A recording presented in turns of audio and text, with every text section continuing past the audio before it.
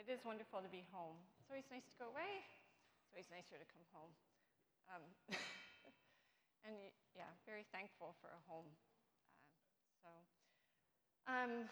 So good morning. Yeah, Dan, actually, I was just telling him he kind of just did what I'm going to be talking about, which is taking the opportunity for intercession. So, I'm just going to open my notes. All right, pull down the glasses. Can't really see them without that. So good morning. So, Father, thank you for the opportunity to share what you've shown me. And Lord, I just give this time to you, Lord, in your name. Amen. Dan, so we've been sort of going through Sunday school themes this summer. And so when Esther was on the radar, he asked if I would be willing to share about Esther. A few months back, like it's probably 6 or 7 months back, I was driving to school to pick up the kids and listening to one of my favorite speakers online, and she was sharing about Esther. And I don't remember the whole sermon. I just know the whole time I was listening, I'm sure you've experienced this. My heart was burning within me. Like it was like God was speaking directly to me, and I was like, "What are you saying? I know you're saying something to me, but what are you saying?" And it was just one of those experiences that didn't go away. It was like, okay. I think that's why Dan asked me to share. So if you're like me and you grew up in the VeggieTale era with your kids, you've seen Esther. You know the story very well. I thought they did a wonderful job in VeggieTales of their rendition of the Queen, Esther, and so you actually have a really good idea of the book if you've seen that 100 times like I have. And they tweaked the story to make it very kid-friendly, so that was good. But if you haven't seen the VeggieTales version and you're not familiar with the story, I just thought I would give you a quick overview of the book of Esther. It's in the Old Testament, and we're not going to read the whole thing. It's 10 chapters. But Esther is actually a historical book in the Bible, a history book for the Jewish nation, for the nation of Israel. Explaining the Feast of Purim, which is a feast that they actually still celebrate today, the Jews do. It's an annual feast to remember how God saved the Jews through Esther. At this time in history, Israel was a nation still, but they were scattered. They were under Persian rule at the time. The Jews were scattered about, living in foreign lands, but they had relative freedom. They weren't slaves in these foreign lands. Some Jews did return to rebuild the walls of Jerusalem and the temple, and that's in the book of Nehemiah and Ezra as you go through that. So it was around that time period. But most of the Jews living abroad have accepted the fact that they will not be returning to their homeland, and they've made their lives in these foreign lands. And they've done their best to still worship Yahweh, their God, the Jewish God, and keep his laws in these foreign lands. This story in particular takes place in the capital city of the Persian Empire, so it's a pretty prominent place. It's called Shushan. Many of the Jews lived there. The other thing that's interesting about the book of Esther is that the name of God is never mentioned in the book of Esther, but his promises to and his covenant with the nation of Israel is very clearly seen through the story.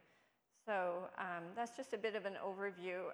In my eyes, it's a very sad story of a proud and pagan king who dismisses his queen after he loves to have these feasts. He has many feasts, and after one of his drunken feasts, he dismisses his queen because she wouldn't do what he wanted her to do, and then someone mentions, well, now you don't have a queen, so he decides to gather and force all these young virgins in his kingdom to come to Shushan and to be part of his harem.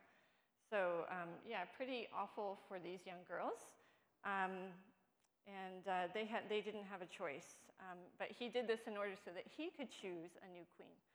So Esther, she ends up being one of these girls that is taken. And again, she loses any hopes of having a family of her own, any freedom that she had. Once you're taken into the king's harem, that's your life. That's where you are for the rest of your life. So, yeah, in my eyes, it's a very sad story in that way. Esther does become the new queen, and we'll get to that in a little bit. But this king also makes some very poor choices in his leadership choices. He chooses a man named Haman, who's another character in the story, who ends up hating the Jews, and one Jew in particular, but the hate for one person ends up driving him to want to kill the whole nation. And this king also makes rather rash decisions.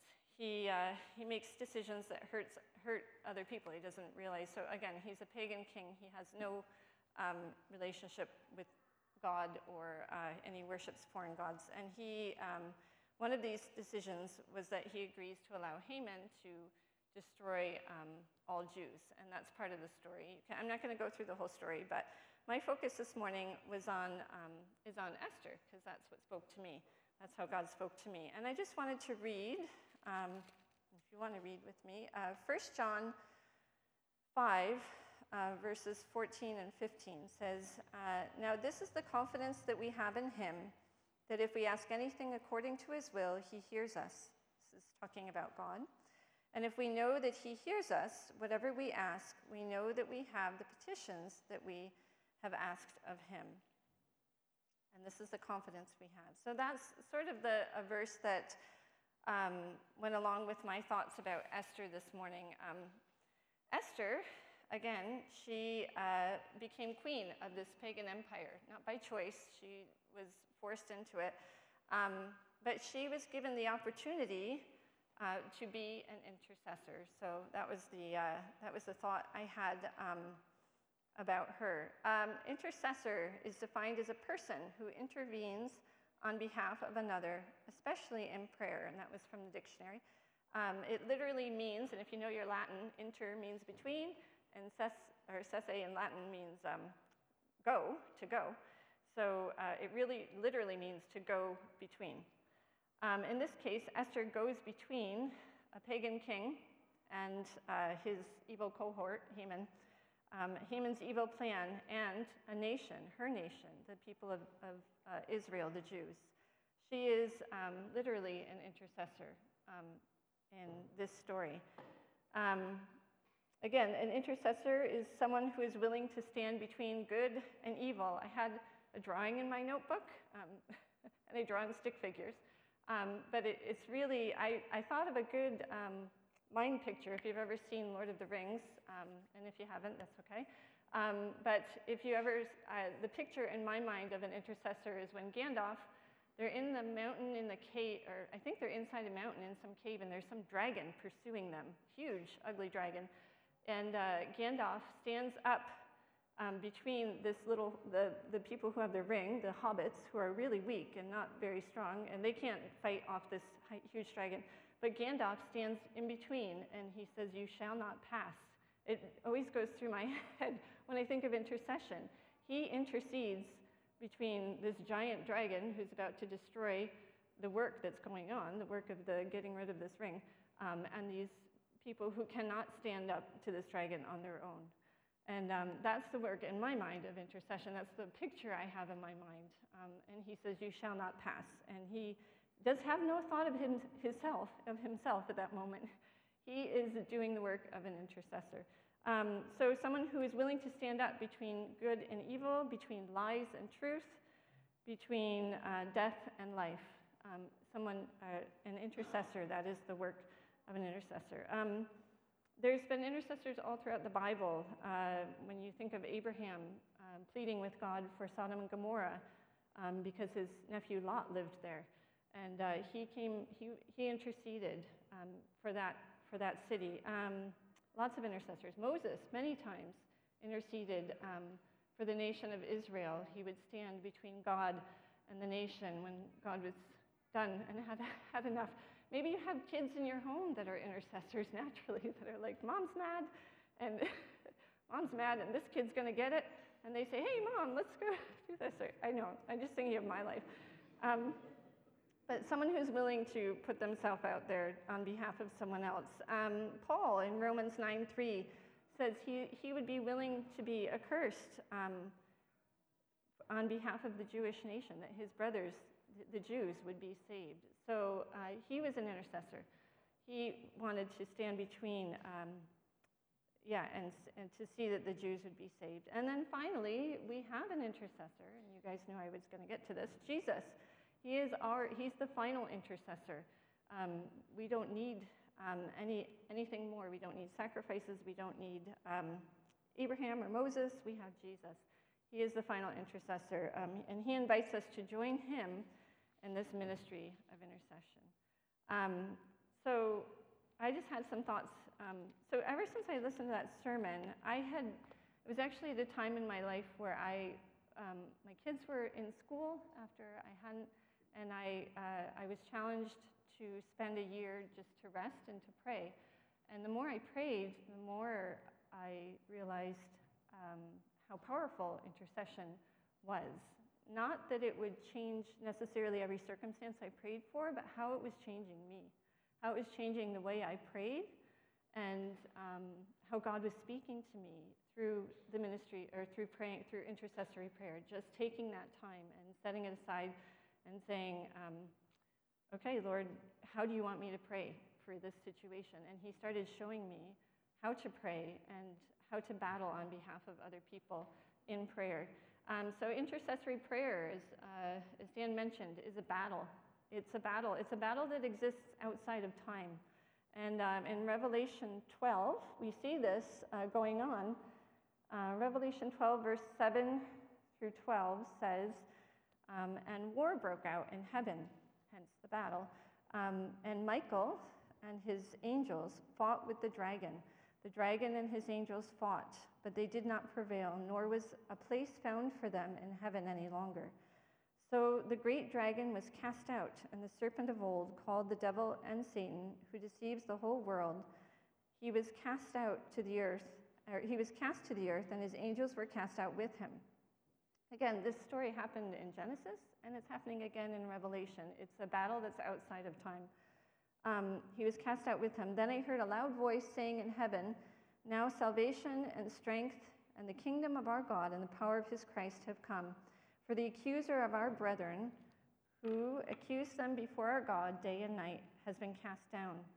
And they overcame him by the blood of the Lamb and by the word of their testimony, and they did not love their lives to the death.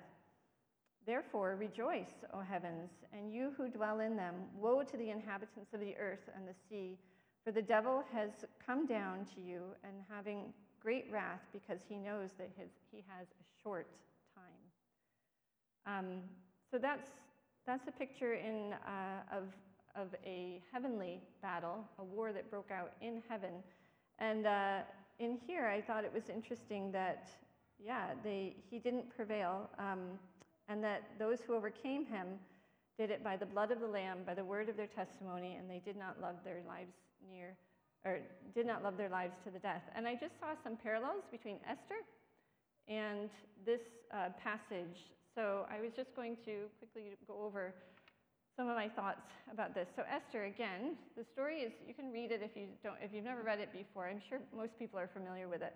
But Esther ends up obtaining favor from when she's taken. So again, she's taken by force, but she obtains favor. She is covered by favor. So the word here says that they overcame by the blood of the Lamb. Well, she didn't have the Lamb. Jesus was had not yet made the final sacrifice for her, but she was covered by favor. She had the favor of, and in the story, you can see that all throughout the story. She ends up first having the favor of the head of the harem. When she enters into the harem, for some reason, she obtains favor with him, and he gives her extra beauty potions and stuff that they're all working with. And then it says in Esther chapter 4 that she obtains favor with all who see her. And then finally, she obtains favor with the king, and that she is chosen as queen. And I'm sure my thoughts were, I'm sure she didn't feel favored all the time. And I'm sure us as humans, we don't always feel favored. We We don't always feel the love of God. We don't feel the favor of God upon us all the time. And I'm sure at times Esther did not feel favored. But she obtained favor in the kingdom, and that was all of God. That was God's work, not hers. And then we also obtain favor because of Christ. He's covered us with his blood, and so we have favor. We can go to God boldly, as Dan said, before the throne of grace. And we have favor with a holy, perfect, pure God because of the blood of Christ upon us. The second thing was that Esther, the second thing is that they overcame by the word of their testimony. Well, she, again, didn't have the testimony of Jesus. He hadn't come yet, but she has the testimony of being part of the chosen nation of Israel. She was a Jew. And God always keeps his promises, and he kept his promises to the Jews. She had the testimony of being a Jew and what God had always done for the Jewish nation. So she was I skipped this part, but Esther was a cousin. She had a cousin named Mordecai, and she was an orphan, so she was raised by her cousin Mordecai. He was old enough to take care of her, and so he was sort of a father to Esther. And so when he spoke with her, she listened to him. She knew she was loved by Mordecai, and so Mordecai speaks to her at this one point in the book.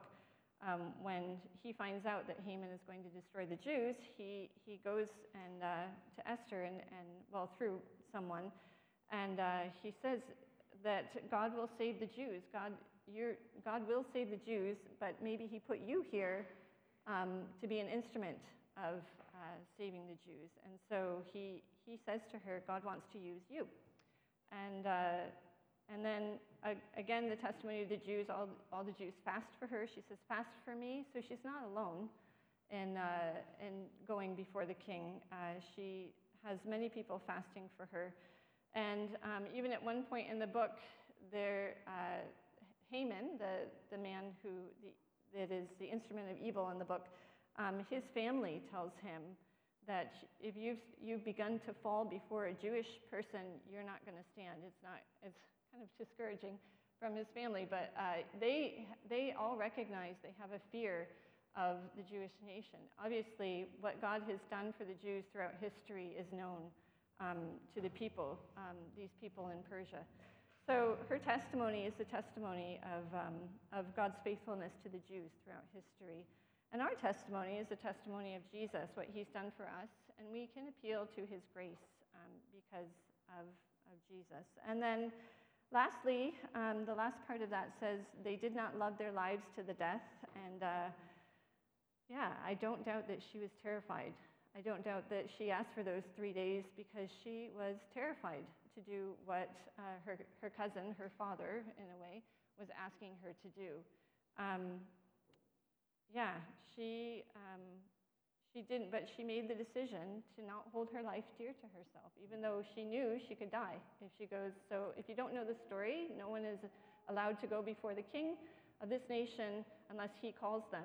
So she had not been called in over a month, according to her, and so to go into his court without being called could mean certain death for her, unless he holds out his scepter to her. So we'll get to that in a minute. But she didn't know.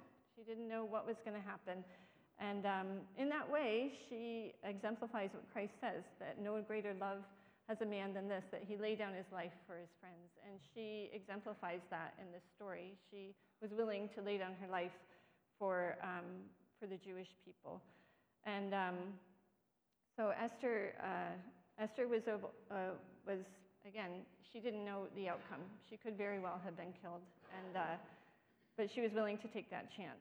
And for us, as intercessors, holding our life, do we hold our lives dear to ourselves? Jesus said, if anyone would come after me, he must deny himself, take up his cross, and follow me. Whoever is willing to lose his life for my sake will gain it. And ours may not be going before a king who's going to chop our head off, but it is a daily choice that we have to make. Are we willing to lay down our lives for our king, and be willing to, and on behalf of other people? So those were the parallels I just saw between Esther and our lives as intercessor. Again, intercessory prayer is a battle. It takes, it's not an easy thing, and I do believe that we shouldn't be in it alone. Just like Esther recruited people to pray and to fast for her.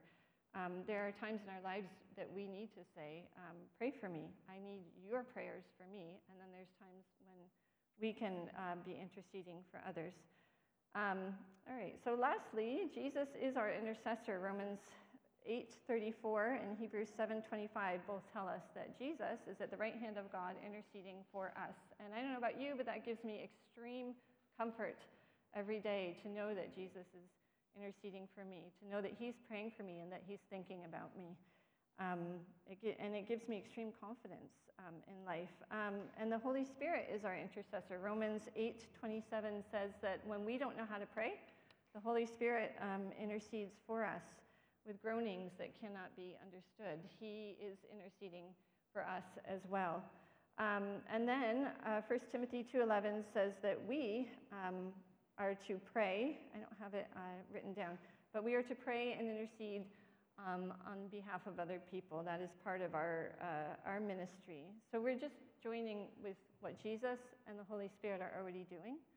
They are always interceding for us and for people to be saved. And when we enter into intercession, that's what we are doing.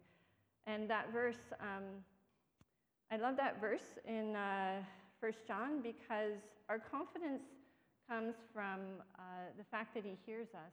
And for Esther, her confidence, I believe, in some respects, came from the fact that she knew she was loved. She could listen to Mordecai and trust him.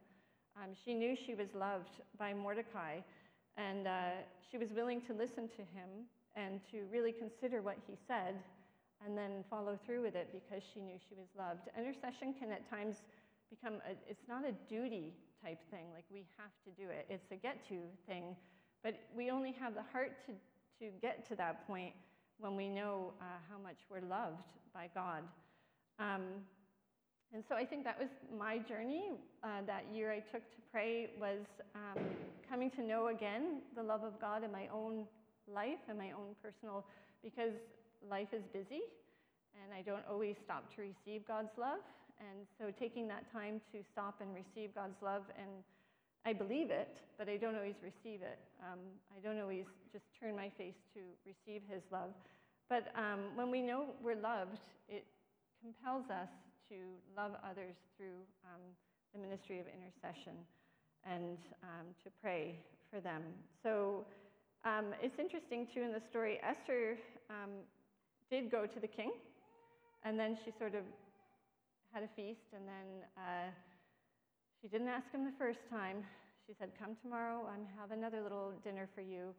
And so, again, like, I don't blame her in any way, shape, or form. I would be terrified to do what she did.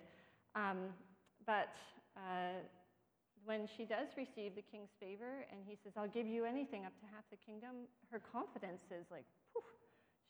I'm sure her confidence was boosted in knowing that the king heard her. And so Esther gained confidence, and so it wasn't at that point that at one point she discloses what Haman's idea is, and then it was later on in the book that she actually goes to the king again. And again, she wasn't invited. She went to him again, putting her life on the line to intercede on behalf of and asking him that the Jews could defend themselves on the day that they were supposed to be killed.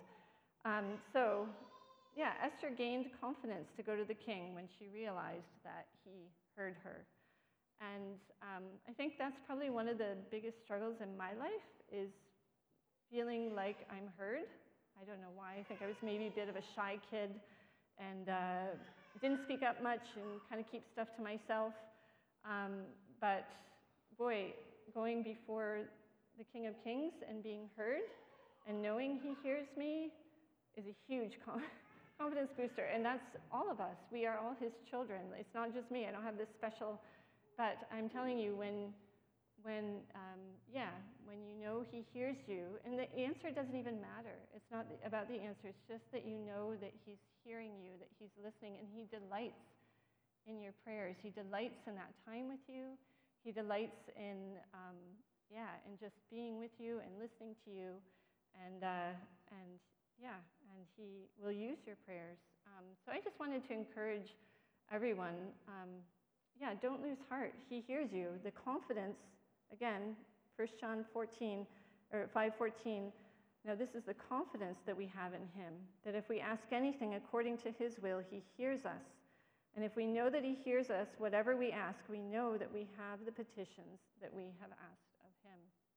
Praise God. I'm very thankful for a God who hears me and a God who loves me and sees me. And I'm just thankful for all he's teaching me. So I will close there and just pray before I leave. Father, thank you. Thank you for this story of Esther, Lord. Just a type of your heart, Lord, someone who is willing to lay down her life, Lord, on behalf of other people, Lord, and on behalf of her people, Lord. And I pray that you would make us intercessors, Lord, that you would teach us more and more the power that we have in prayer, Lord, because of you, the confidence that we can have, Lord, as we go before your throne. You are the King of Kings and the Lord of Lords. We first worship you and adore you. We praise you and we thank you for all that you have done for us, Lord. There's no way, Lord, we could save ourselves. There's nothing good in us, Lord. All goodness is yours. And so we worship you, and we thank you, and we praise you. Lord, teach us your heart in prayer. Teach us your heart for the people that we come in contact with, Lord, throughout our days. Lord, each of us has a ministry of intercession, Lord, wherever we are. Lord, whatever you've given us to put our hand to, Lord, there are people, there are souls around us, Lord, that we come into contact, Lord, that we can intercede on their behalf, Lord. And we do pray, God, Lord, for Freedom Fest, for this opportunity to intercede on Friday, Lord. I pray, Father, that you would move and work, that your kingdom would come, that your will would be done on earth, Lord, as it is in heaven. We worship you, and we love you, and we thank you that you love us so much. In your name, Jesus.